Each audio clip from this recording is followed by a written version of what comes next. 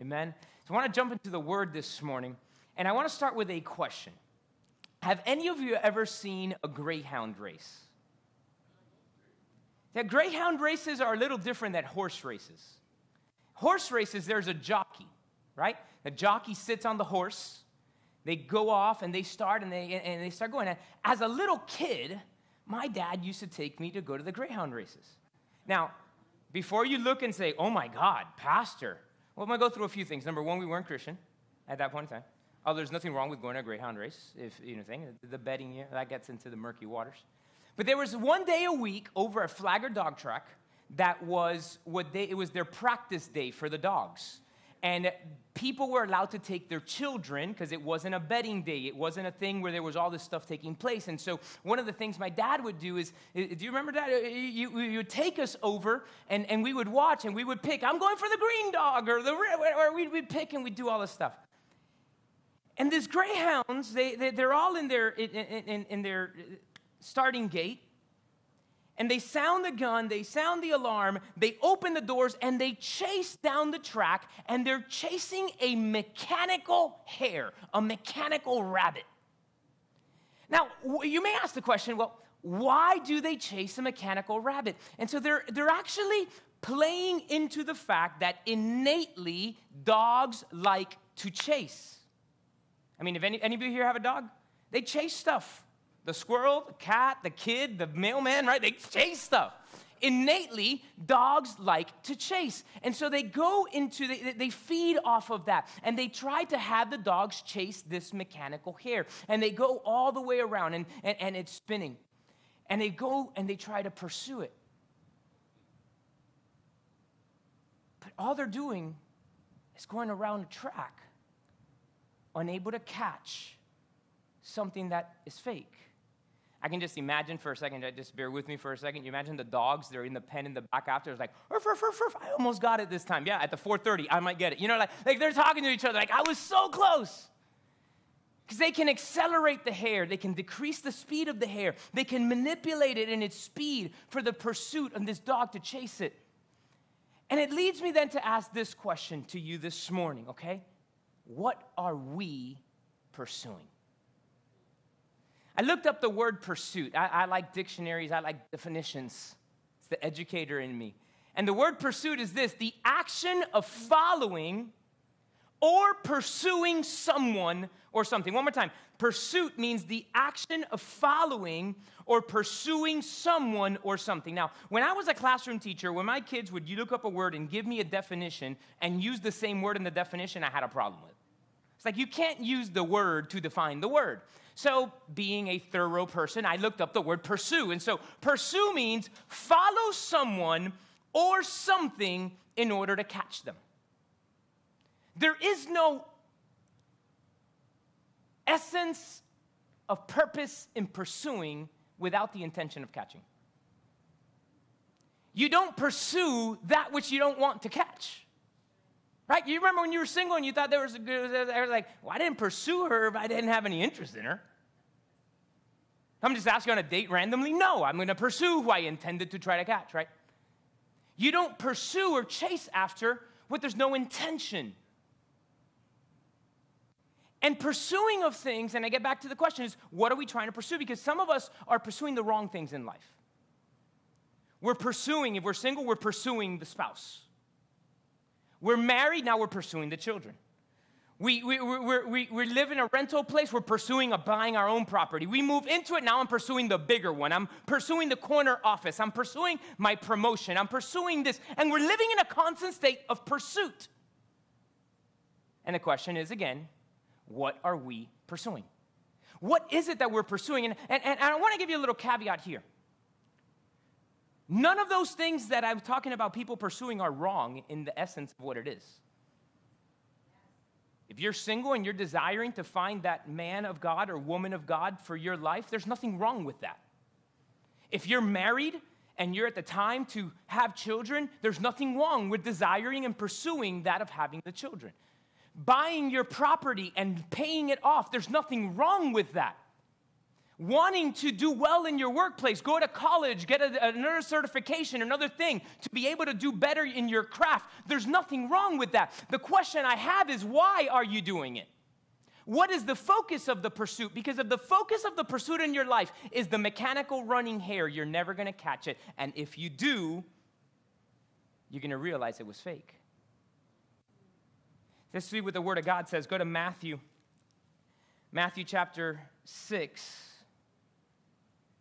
Starting in verse number 25, it says this, "Therefore I say to you," this is Jesus talking, "do not worry about your life, what you will eat or what you will drink, nor about your body, what you will put on.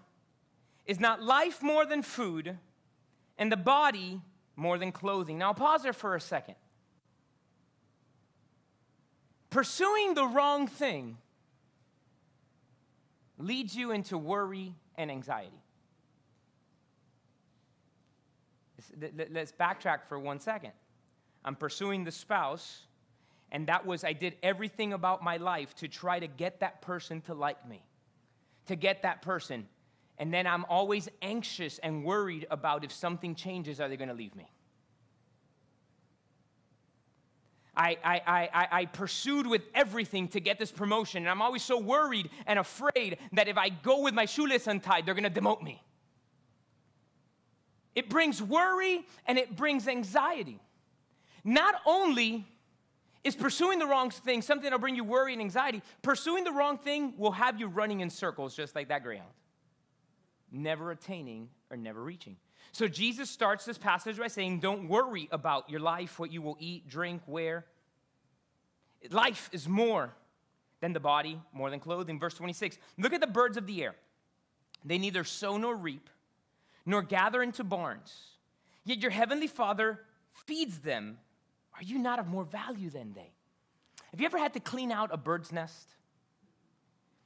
We bought our house, it's about 11 years ago. Actually, now we just celebrated 11 years that we closed on our house. And we had a terrace in the backyard. And in that terrace, right in the middle of it, there was a spot that a light fixture was supposed to be at.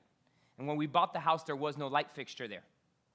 And it was all like concrete, different stuff, so you really couldn't work at it too much. And I never sealed it.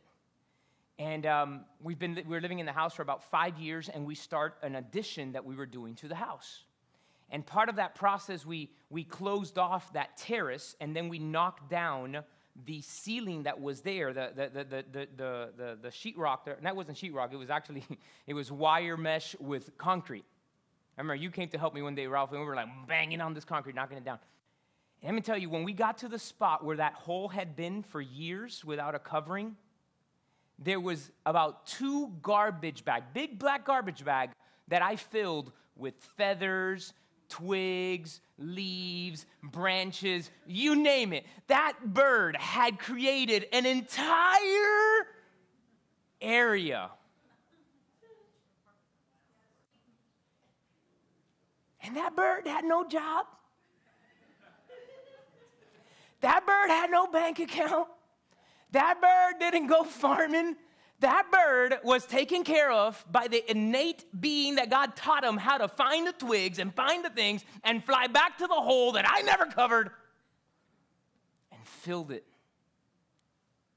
And Jesus is looking at the disciples, and he's talking to us today, and he says, look at the birds. They neither sow nor reap nor gather into bars, yet your heavenly Father feeds them. And look at this sentence.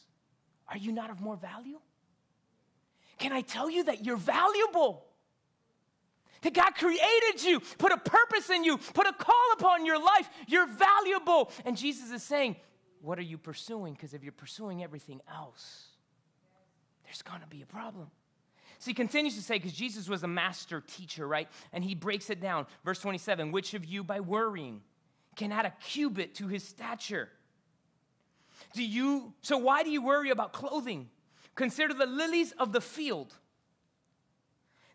how they grow. They neither toil nor spin, and yet I say to you, not even Solomon in all his glory was arrayed like one of those. I caught it. Good reflexes. Any of you ever driven down the turnpike towards the airport? There's this huge grass area there. Every single year, as we get into the time of rains in April, mid-May, that whole entire grass area is filled with all these wildflowers. Again, they don't prepare it. Nobody goes to plant seeds there. Nothing's taking place. And they grow because God takes care of it. Sends the morning and evening rains, right? And Jesus says, not even, I caught it, but in a different passage. Why do you worry? Not even Solomon was arrayed like these beautiful lilies in fields. Verse 30, now if God so clothes the grass of the field, which today is, and tomorrow the guy passes by with the lawn tractor and cuts it down, right? Will he not much more clothe you, O you of little faith? Now let's pause there for a second. Because as we read that, if we read it in human understanding, we can say, why is God correcting these disciples? Why is he talking to us and saying, he's telling us we have little faith? That means we must have more faith in order to please God. But the reality is, little faith means faith that wavers. It's a wavering faith. It's the same thing that Jesus said to the disciples when they were in the boat and he was fast asleep on a pillow. There was a big storm and they go and they wake him up and it's like, Jesus, we're sinking. And he gets up. He tells the wind to stop. The storm goes away. And he looks at the disciples and is like, oh, you have little faith, right? Not a lack of faith, but a faith that wavered. In that instance, they had just come from Jesus multiplying a few fish and a few bread to feed over 5,000 men, plus women and children. And they're freaking out because of a storm. And here he's saying, don't freak out about this stuff. Don't let your faith waver. Don't go by what you're seeing. Because faith doesn't go by what we see in the natural. Can I tell you something? If you can attain it on your own, it doesn't need faith. Faith is supernatural. It's believing for what is unseen. We see another passage in the book of Luke when the disciples tell Jesus, give us more faith.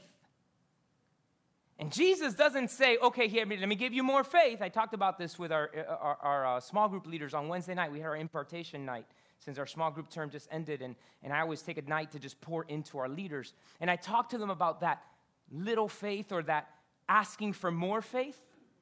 Jesus doesn't say, here you go, more faith. He answers by saying, if you've got faith like a mustard seed, you can tell the mulberry tree, get up and walk into the sea, and it would. In other words, Jesus said this, you don't need more faith, you need to apply what you have. So the question is, are we applying the faith we've been given? Faith is a muscle that we work out. Sergio and I have the same amount of muscles. He just uses his more than I do.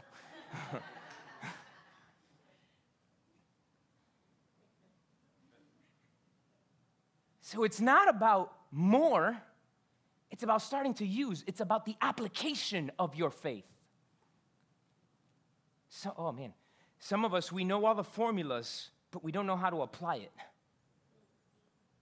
I remember taking geometry and taking all these different advanced maths and stuff like that in high school and in college, and you could memorize the formula, but if you didn't know how to plug it in, it was as good as nothing. Faith is about applying.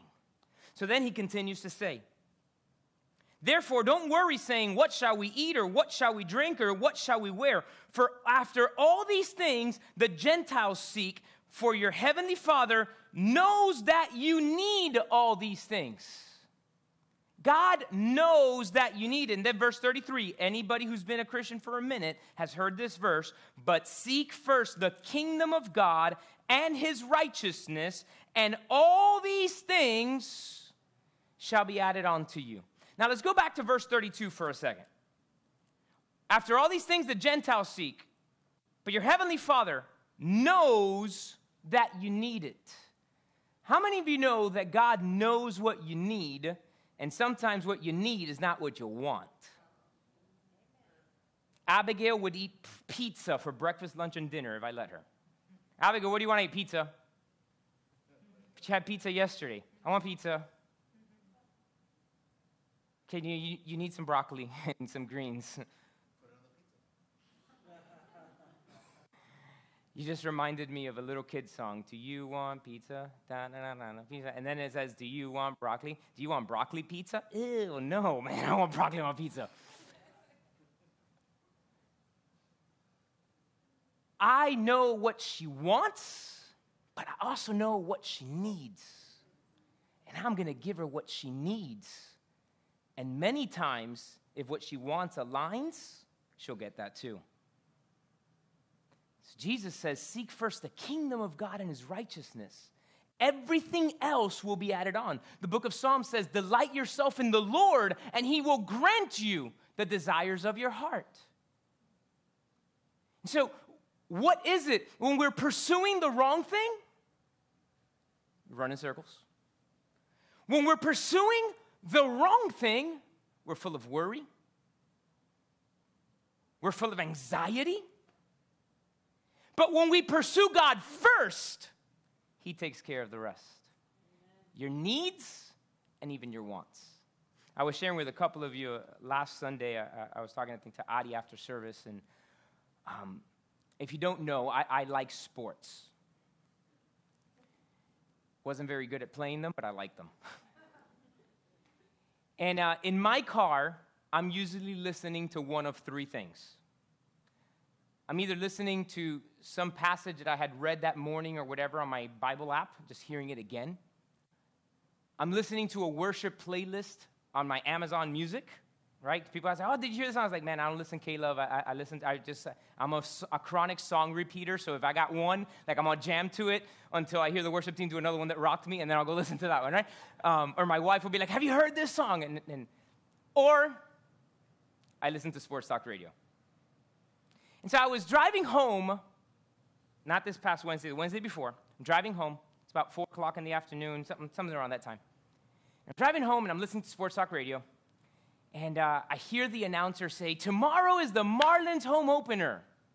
Go out and support your Marlins, and this, that, or the other. And being a baseball fan who had not gone to a game in a few years, COVID year, right? There was no fans in the thing, and last year just didn't happen. I actually, as I was driving, I didn't even really pray. I did talk to God. I did say God, but it wasn't like an intense, let me stop and pray. It was I was like, God, I'd like to go to the game tomorrow. And I was like, maybe when I get home, I'll look up tickets and see what they are, right? But it's home opener, some, sells out, even if the team's no good or whatever the case might be. So I get home, didn't say anything to anybody. We're having dinner. It's about 2 hours, 3 hours later, sometime like that. And I get a text message from Helen. Helen sent me a text message.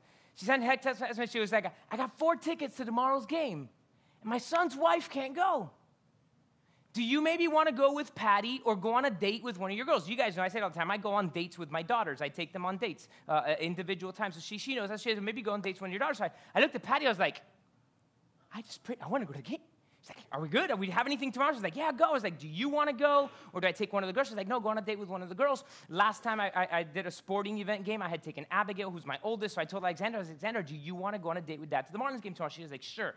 Awesome. So we made the plan. She picked out her jersey in the morning. She did all the different stuff. I picked her up from school. I took her home. I braided her hair. I did all her, got her all ready to go. I do a massive good braid, just saying. But anyways, I had 3 girls, so I've had to learn how to braid hair. And we left, went to the game. But our God doesn't just grant you desires of your heart, doesn't just know what you need, because I needed some time with her, she needed some time. But he goes exceedingly and above and abundantly, right? So we get to the stadium, and it wasn't just seats. It was a suite right behind home plate with all-you-can-eat barbecue pulled pork and hot dogs and water bottles and all the different stuff. And so we walk in now, it's like, okay. Thank you, Jesus. I got to talk in my car more often, right? Guys, what am I trying to get at you? God knows what you want. God knows what you need.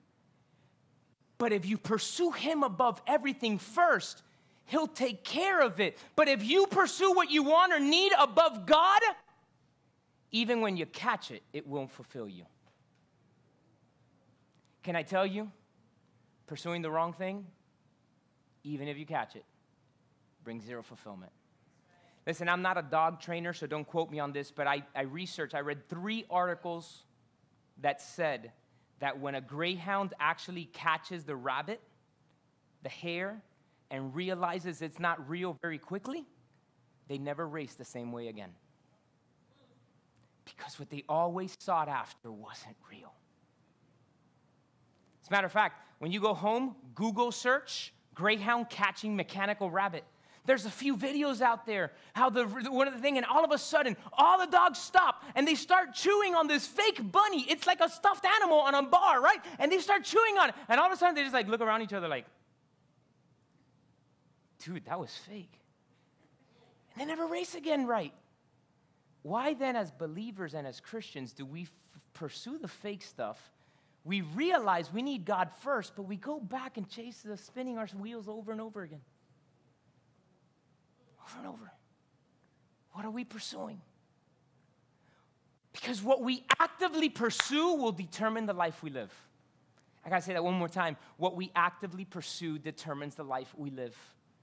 Are we living a life full of anxiety or worry, or are we living a life of peace? It's gonna be determined on what you're pursuing. Are you living a life full of faith and belief, or are you living a life full of doubt? It's gonna be based on what you're pursuing. Are you living a life of just always wanting more and more and more? It's never enough. Or are you living a life that's full of contentment? It's all dependent on what we're pursuing. And we must realign our pursuit to pursue God first and then everything else. What does Colossians chapter 3, verses 1 and 2 says? Colossians chapter 3, verses 1 and 2. It tells us, if then you were raised with Christ, seek, chase, pursue those things which are above, where Christ is, sitting at the right hand of God. Set your mind on the things which are above, not on the things of earth. I want a big image. Let's go reverse here a second. There's nothing wrong with desiring to pay off your house so that you can live a good retirement and not having to work greeting people at Walmart at 97 years old. There's nothing wrong with desiring to meet your spouse if you're single. There's nothing wrong with desiring to have your children. There's nothing wrong with these things. But when those things and those desires replace the pursuit of God, we're left spinning our wheels and running in circles. I like race cars and race car driving. Not the driving part, I like watching it. Although there was a season where I got rid of my sports car because I was probably going to kill myself. So, anyways, I've never seen a driver get to the pit stop, take off his Hans device that supports his neck, take off the belt, and get out of the car to change the wheel. Because if they did that, every other car would lap them a dozen times before they could get back strapped in, put the helmet back on, and keep going on the race. We can't live life alone. We can't do it on our own. And we have to ensure that our pursuit is the pursuit of God. If you've ever been in a car or driving your car and you let go of the steering wheel for a second and it veers to the side, that is an indicator that your tires need aligning. And not any mechanic can align tires. You need special equipment. You need special knowledge in order to be able to align the wheels to face the right way continually. Can I tell you, God is the master mechanic. He's got the tools, he's got the equipment, and he's got the resources, the desire, the know-how, and when we surrender to him first, he will align it. He will take care of what you need and even what you want, but we need to align our pursuit to pursue him first. One more time, pursue God first, and he'll take care of everything else. Pastor, that sounds so simple. There wasn't this whole huge difficult thing. But you know that the most things with God are simple? You can't earn your salvation. It's in faith and faith alone because Jesus is the one that paid the price. We complicate things based on what we think, what we believe, our past, our things, being upset with one another, whatever. We complicate all these things, but the things with God are simple. Put me first. I'm going to take care of you, Pablo. I got you. I'm not going to leave you. I'm not going to forsake you. But what do we tend to do as human beings? We put our eye on a man, right? This hit me so hard over the last few days in my Bible reading. If you're doing the Bible in a year, you were finishing Joshua and entering Judges, right? And as you enter the book of Judges, I mean, it just smacks you right in the face right there, chapters 1, 2, and 3.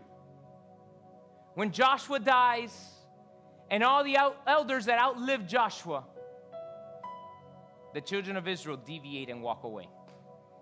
You know what that told me? They were following a man who followed God instead of following God. They followed a man who followed God instead of following God. So why or what happened when the person wasn't there anymore? I fell back to the old things. So who's got to be our main focus? It's Jesus. I'm not perfect. I try hard to lead well and pastor well, but I'm not perfect. I know I've hurt people probably. I can admit it. Don't put your eyes on me. I'm following Jesus as best as I can. And I'm going to lead you to follow him the best that you can. But you need to put him first in your life. I can't do it for you. You need to. I need to. And as we follow him with all that we have, he takes care of the rest. Provide what you need. Give what you need. Open the doors you need. Pursue him first. He will take care of the rest. Come on, church, let's stand to our feet this morning. And I want you right there where you are just to close your eyes and bow your heads for a minute. And I want to pray for you. And God, we come together this morning. Those here in the building corporately, and those that we're connected to digitally through our online campus, we stand in agreement right now. First and foremost, God, I'm sorry for the times that we've put other things in your place. Lord, I'm sorry for the times that I've run around the racetrack pursuing a mechanical fake rabbit instead of pursuing you. Lord, I thank you for your forgiveness. I thank you for your restoration. And I thank you, Father God, for the work that you are doing in me and every person that is here, for we're pursuing you. God, I ask you, help us to walk in the daily pursuit of you. Father, that we may make room for you in our daily life. Lord, that in the same way that we won't leave our house without our phone or our wallet or this or that, Father, that we will not leave without talking to you, that we will not start our day without giving it to you and pursuing you first, for then you take care of everything else. We thank you, Father God, for the pursuit. And I declare that as we are wired to pursue, we will pursue you first, knowing that you know what we need, even what we want. In Jesus' name. With every head bowed, with every eye closed, I don't want to move forward without giving you the opportunity to make Jesus the Lord of your life. It's not complicated. The Bible says, for God so loved the world, he gave his only begotten Son, that whoever believes in him would not perish but have everlasting life. The Bible also recounts that if you confess with your mouth what you believe in your heart, you shall be saved. So it's not a prayer that saves you, it's the belief in what you're saying of who Jesus is and what he did. So there's three pockets of people. There's the ones that have made Jesus the Lord of their life. There's the ones that have made him the Lord of their life, but circumstance, situation has caused them to walk away, has caused them to pursue other things. And perhaps today you say, I want to get right with God. And then there's a pocket of people who have never surrendered their life to Jesus. If today you say, I'm ready, I want to give my life to God, I want to get right with God. I want you to say this prayer with me, believing. And again, it's not the prayer, it's the belief of what Jesus did. It's the faith of receiving it. So if that's you, just pray this prayer with me, church. We'll pray it together. Say, God, I'm a sinner, and on my own, I cannot get to you. But I believe Jesus is your Son. He came to earth, lived a perfect life, died on the cross, and rose from the grave to pay the price for my sin. So today, I ask Jesus, come and live in my life. Come and live in my heart. Write my name in the book of life. And from now on, God, I'm yours. And you are mine. In Jesus' name, amen and amen. Come on, just lift your voice to Him.